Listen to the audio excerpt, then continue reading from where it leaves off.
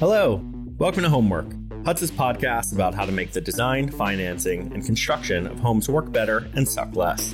My name is Wayne Congar, the CEO of Huts and the host of Homework.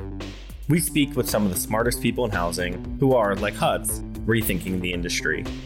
Today, we have a fantastic chat with Anthony Averbeck on the role of place in housing and the future of small towns in America. Anthony's an architect, urban designer, and lecturer at Northeastern. His research focuses on housing innovation, ruralism, collective living, and the unique qualities that define the small town American experience. Let's get started and explore some new ideas on how to make home work.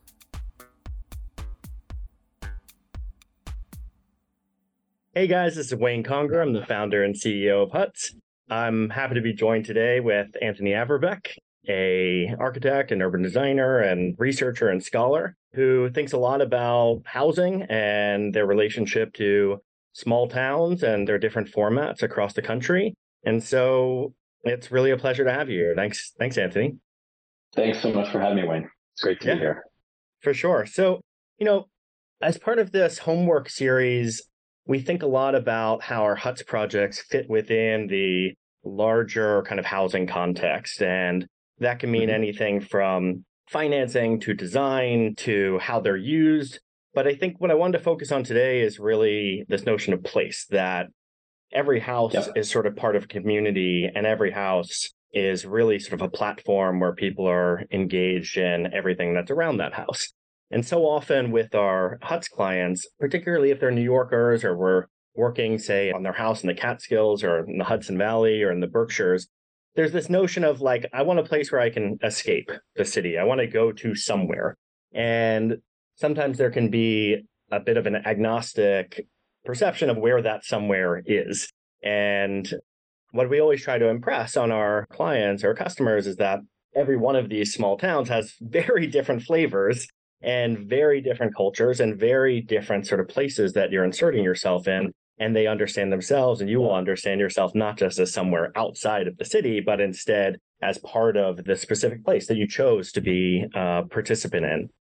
And so I know this is something that you've thought a lot about, not just in the areas that I mentioned, but really all across the country and the kind of small towns that really make up the fabric of the United States. But maybe you could tell us a little bit about your research into this space and some of how you think housing fits into it. Sure, I'd love to. So I really started looking at housing as an architect and urban designer at the scale of the city, right? So I was looking at collective housing, multifamily housing, from sort of seminal examples by Le Corbusier and Oscar Niemeyer, right? To more contemporary examples in New York City, like Carmel Place, right? Micro units, right? All of these trends in sort of collectivity and large, massive housing projects in sort of growing cities, right? And this was all following the narrative that growth is moving toward the urban, right? Toward a select few global cities, right? And that's where everything's happening. And I sort of struggled to negotiate that with my own background in the American Midwest, right? And coming from a small town myself that my grandfather was the mayor of, and my family was deeply embedded in northern Minnesota. And so I started to ask, how do architects and designers start to look at housing sort of beyond the city?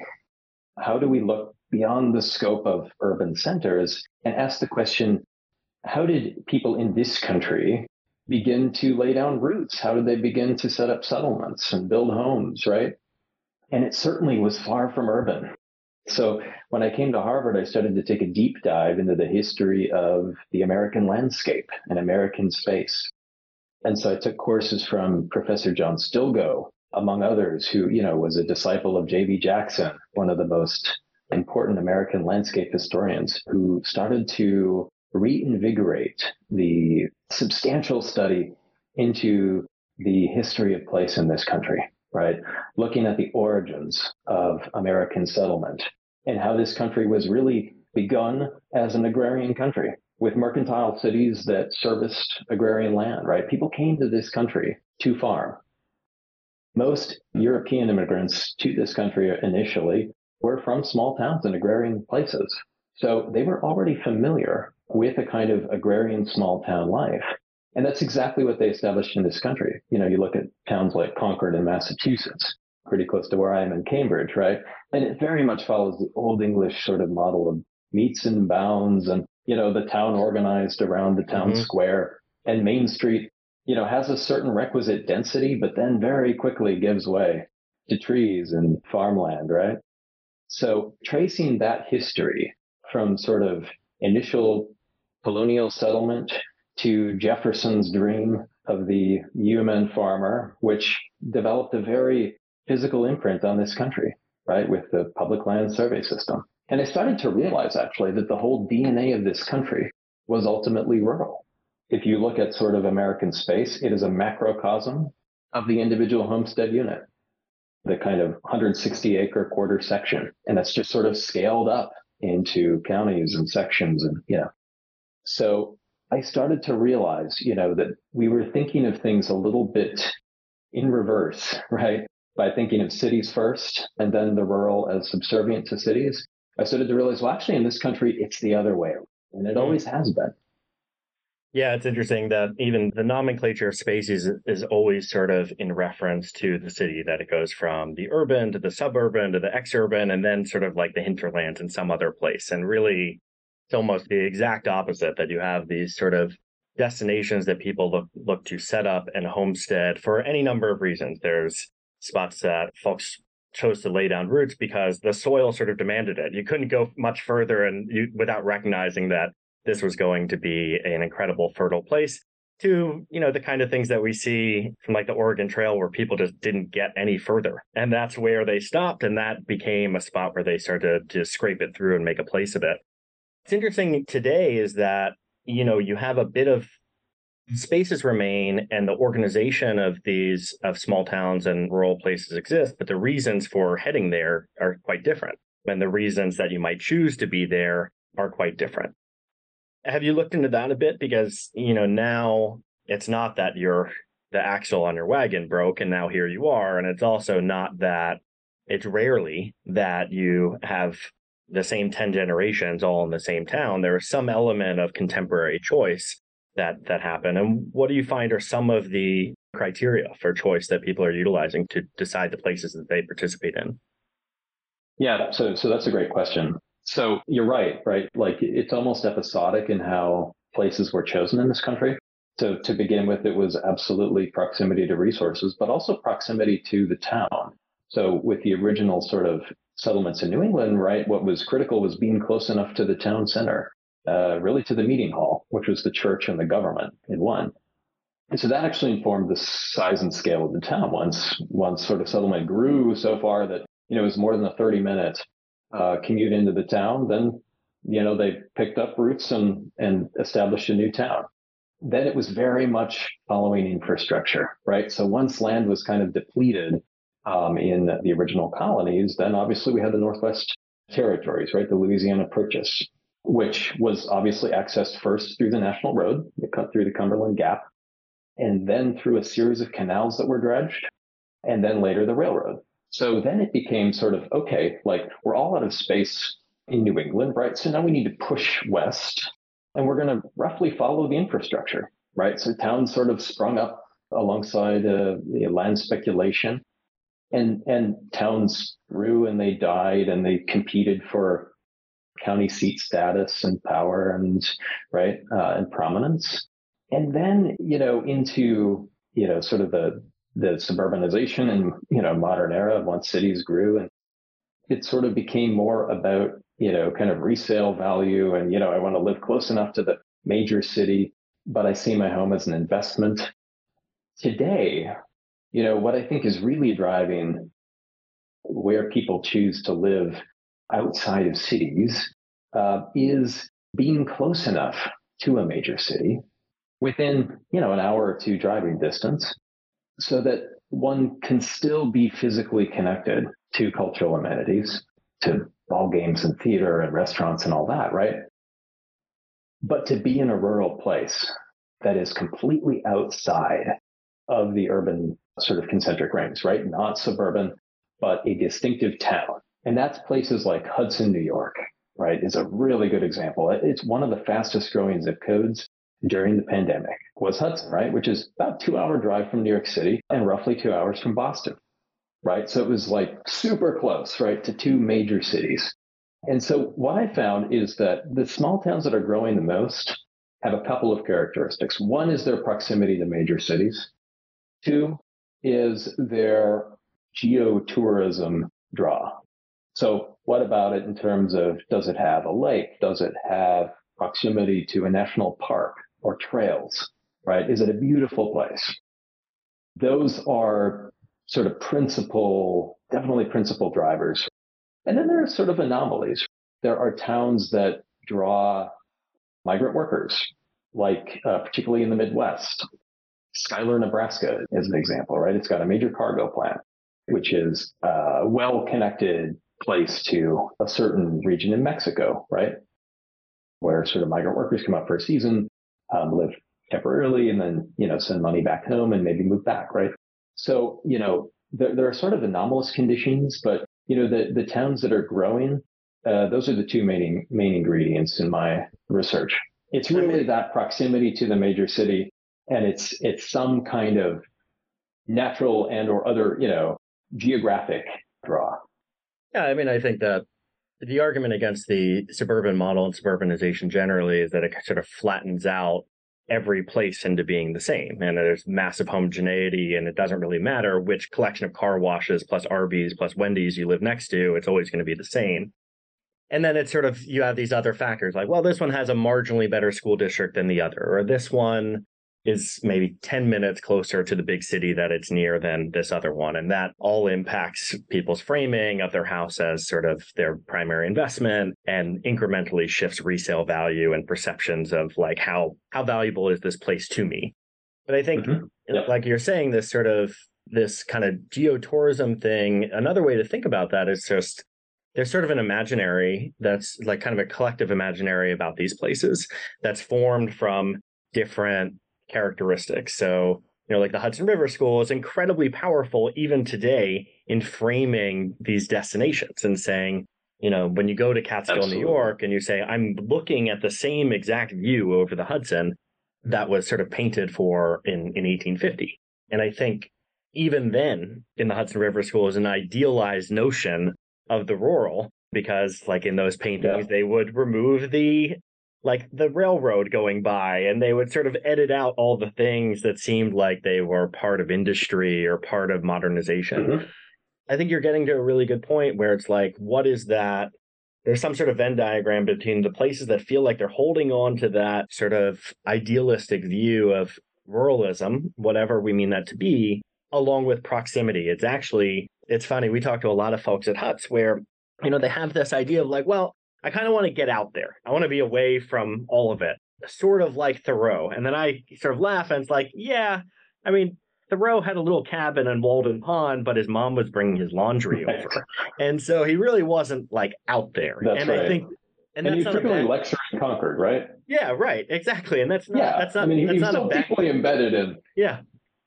In the town and city. Yep. Yeah, none of that's a bad thing, but it is recognizing that it's not just like in the middle of nowhere. It's about sort of the small town where you have both of those things. You have you're on that edge of sort of like the great wild, and you have sort of a high street. I think it's one of the reasons places like Livingston Manor are so in demand is that when you go to Livingston Manor in Sullivan County in New York, you're sort of on one side, kind of very, very close to highways. You have a high street, but then you're right on the edge of the Catskill Park, and then it's sort of endless acres of wildness. And I think, it's somewhere where those two meet seems to be really powerful. Mm-hmm. Yeah, no, I think that's really well said. It's the DNA of small towns is interesting. Can you even call it urban? I don't know. It's why I sort of started to devise new terminology when talking about small towns. I talk about like a townscape, right? What is a townscape versus a cityscape? We can certainly talk about urban characteristics of small towns, right? They have main streets that have blocks and that have a certain density to them, and usually multi-story buildings that technically, follow like Kevin Lynch's definition of what a city is, right? There are lines, there are points, there are nodes, there are landmarks. But it's exactly what you're getting at, right? Unlike cities with small towns, there's this kind of blurry distinction between what is natural and what is human, between what is the town and what is the countryside, right? And usually Main Street exists at this intersection, at this kind of, transitional zone, right? That is really difficult to even define in sort of standard urban design terms. And that for me really, in speaking with John Stilgoe, we sort of came to the conclusion that, does it even belong in the discourse of urban design, or do we really need to talk about small towns as their own distinctive entities, deserving of study on their own right, for what they actually are, because hardly anyone's actually done it. Glenn Koolhaus had his little foray into the countryside, right? Yeah. But very much sort of voyeuristic, almost attempting to defend the rural-urban binary, right? There's urban and then there's everything else, and the rural is everything else. And it's this kind of, this wild place of server farms and technological innovation in farming and right, this kind of fetishization of this weird place that doesn't even deserve to be studied for prehistory or, its defining characteristics. So part of my work is really advocacy, right? In that small towns are distinctive entities and deserve study as such. Mm-hmm. Yeah, I think that's really interesting. That's like, you can't just kind of scale down the logic of cities and say this is sort of a small version of that. And where cities sort of understand themselves as what sort of major industry popped up around them and their contribution to their national GDP and the international sort of economic system, and they sort of understand themselves by their civic contributions and the size of their opera houses. That's just never going to be the tools of understanding what makes a small town its own unique place. You have to use very different criteria to sort of understand what makes that place a unique place and different from not just like a small town, but a specific location. What do you think some of those markers are? How do you think a small town becomes, or they all have their own prehistory. They all have their ways that they've sort of grown up, and a lot of them lean on celebrating their origin story, but going into the future as sort of small towns are sort of rethought, reimagined, have different sort of participants in them. What do you think the markers of place are going to be going forward? Yeah, that's a really great question. And it kind of gets at, Patrick Geddes and Lewis Mumford's discussion of regionalism, which really sets up a strong argument for understanding these places based on resource extraction. Are they farming towns? Are they coal mining towns? Are they, oil towns? So that has been, in almost all cases, the defining characteristic to date, right? Going forward, those categories obviously become less and less important because let's be honest, these small towns in Nebraska or Iowa are not really servicing the agricultural production nearby anymore. And these are sort of massive corporate farms.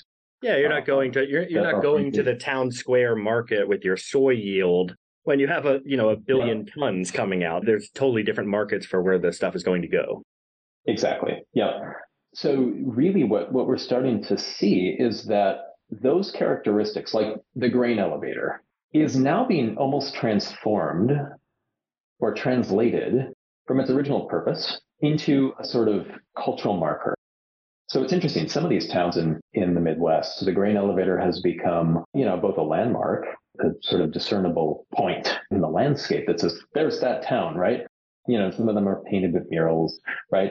But also in some cases, a civic space. There's one town in Iowa where the grain elevator has become an art gallery. There's another where it's become not the city hall, but the kind of meeting house for town meetings, right? So these defining characteristics, whether they're geographic or built, or, things like grain elevator or, opera houses or whatever, right? These are almost being reappropriated into new cultural markers that remember the past, because the past is critical. The past gives the town its character. It gives its genus loci, so to speak. But now, obviously, the economic basis is different. It's tourism, it's remote workers, and it's people who haven't lived in these towns for very long that are moving in. And they don't have the sort of generational attachment to these places. But as you said earlier, they have a deep appreciation for what these places have to offer. and they have a commitment that's as strong, I would argue, as people who've lived there for generations to really make it a thriving place. I was going to say, I think one of the really interesting cultural distinctions between, well, I live in New York and I've lived in New York a very long time. And when people who are kind of just getting started or just coming out of college say, hey, should I move to New York? And it's like, maybe, but it depends. Is your kind of cultural milieu 100% about competition? If it is, yeah, that's a good spot. But if it's about expression, if it's about creativity, and it's about being sort of unhindered in doing that, that's a very bad place for that because the barriers to entry are enormous. And so I think one of the really interesting distinctions between small towns and kind of rural places and the opportunity for them is that I think that because by nature they're going to be somewhat less expensive, competition isn't sort of intrinsically baked into the DNA of it. You're not clamoring over people to just sort of get a breath. And I think it's quite liberating for all the things that we traditionally have looked at as cities of being the hotbed for. Like, oh, cities where like the creative people happen, where like interesting innovations happens. Like, I don't know, under daily duress of just being able to like keep the lights on, I'm not sure that really leaves much space for exploration. And I think that the future of the small town may be that it's the perfect infrastructure where all the cool ideas are going to come from. Absolutely. No, I mean, you hit on a lot of key points, right? So, obviously remote work and our increasing, or rather our decreasing reliance on physical proximity to where we work and the people who we interact with is taking the pressure off of centralization. So it's making these towns viable. It's viable to live 4 hours away from where you work. So that's sort of opened up this new territory, as you say, right, of affordable land, of places in which one can still remain connected to cultural centers and economic centers, right, in cities, but almost carve out your own niche in a place that there isn't the sort of oversaturation or hyper competition for attention and for real estate and for, menial for space, resources. really. Yeah. Exactly. Yeah. I totally agree with you. I think if one really wants to follow the proverbial American dream, so to speak, and carve out your own space and your own identity and really pursue your dreams, some of the best places to do that are well outside of central cities, where there's the space, there's the time, there's the pace of life, right, that enables one to do that in a way that is productive and that is healthy and that is just distinctly, fundamentally different from doing so in New York City. I think what's really interesting too is that big cities had traditionally been a place for people who had a tolerance for speed, acceleration, activity, hecticness, and sort of thrived in that environment. And so they needed to go there to feel that. But what's interesting is that the world of the internet has outpaced any speed that any physical city could ever deliver. And so if that is sort of the way that you're wired and that's the wavelength that you run on, getting honked at in the street actually feels quite slow compared to the pace you can choose to engage in online. And so I think so much of what I hear from a lot of our clients and folks that we talk to, it's not that they're looking to get away from it all at all. They're actually looking to stay quite plugged in, and they do that through remote work, online, all of those things, and they get plenty of speed there. It's that when they are not doing that, they want a real sort of dichotomy between them that's sort of like it's on or off. But I think it's interesting that you don't need to go to any physical place to achieve speed or achieve the feeling of like delightful chaos. You can plug into that quite easily online. That's right. It's kind of a recent development that is only improving, right, as we know from what we're doing right now, right? It's really interesting to sort of speculate. And one almost has to think that the shift, the massive growth of American cities is going to reverse, right? That what you're actually going to start to see is not suburbanization again, but decentralization in a way that we haven't seen in a very long time. It really opens up, frankly, 94% of the landmass. If one looks at a map of the United States, yeah, cities and suburbs take up just over half the population, but they're like 10% of the landmass, Mm-hmm. So what we're actually talking about here is almost a new frontier that is just beyond what so many of us are familiar with.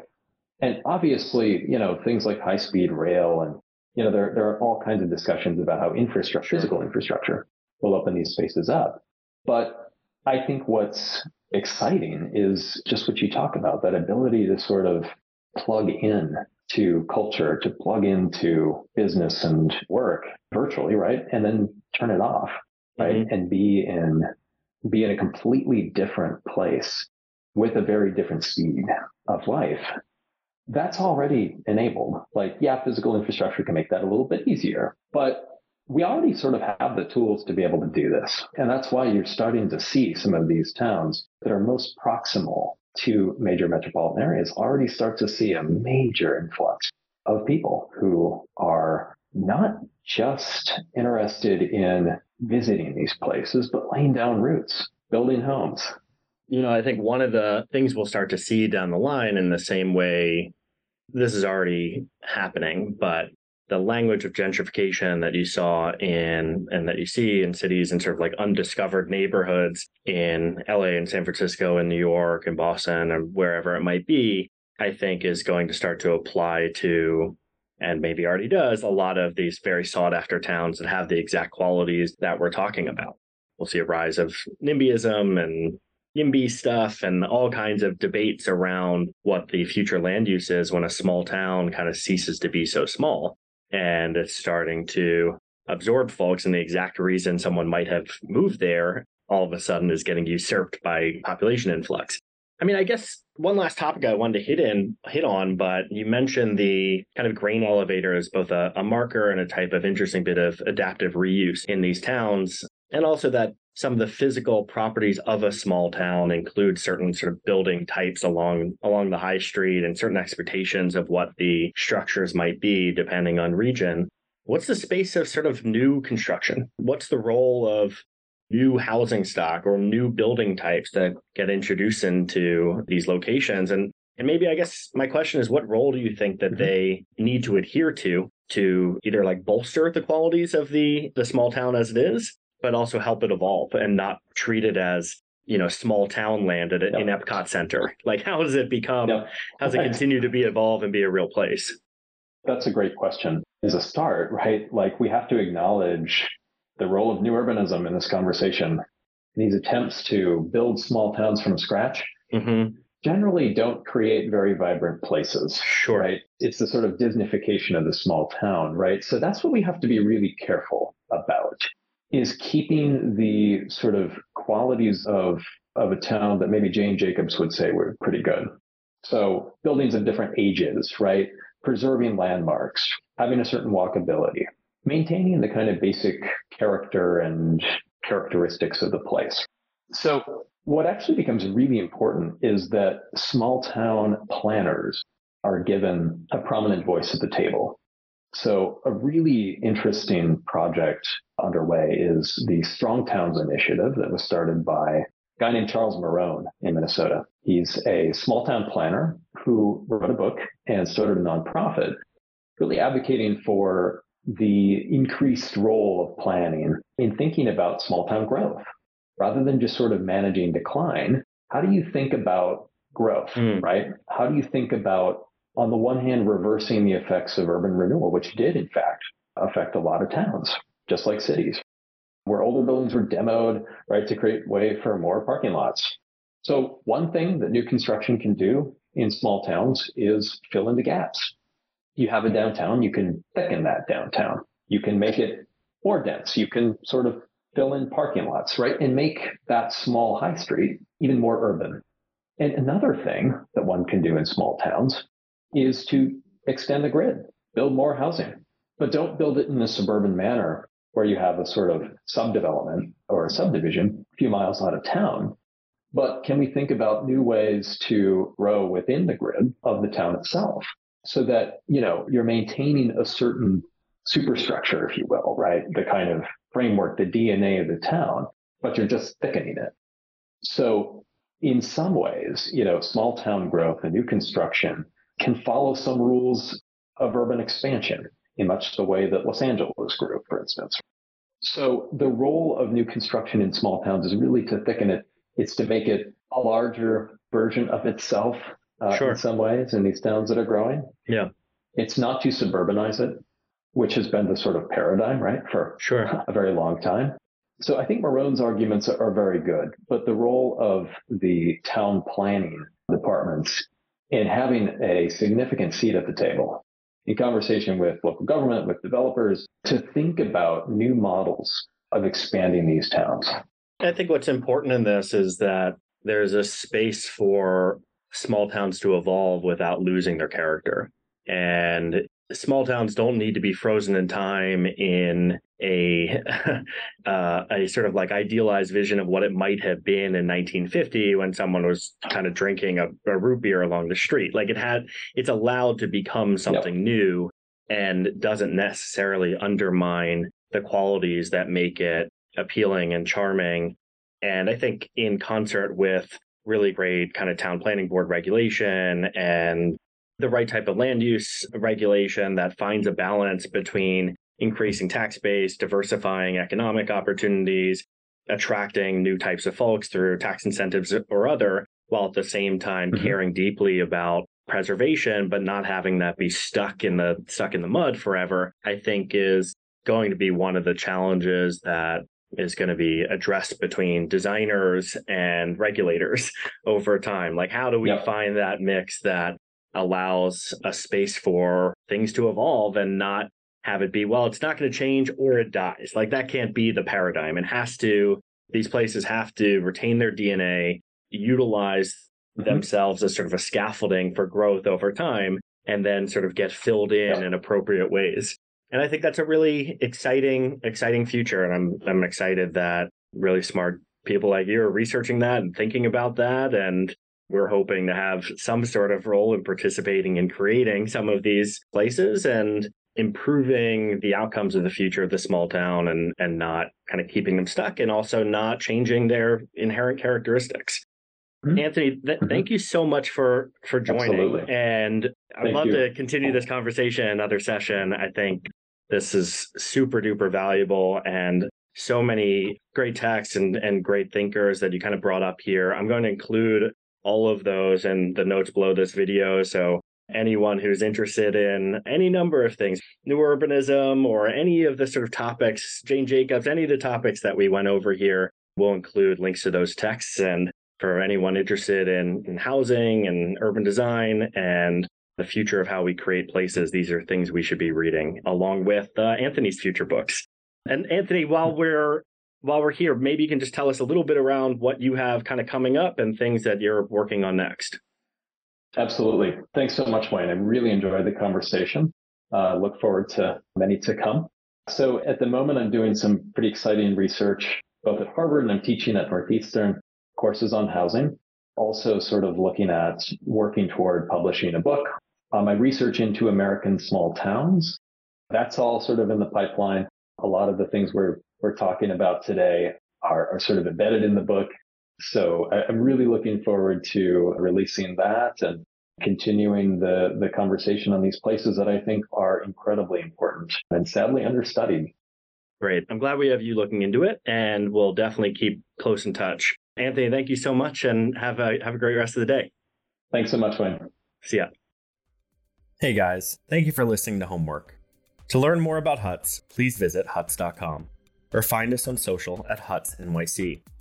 Check out the episode description to find links to all the interesting names and resources from today's Homework.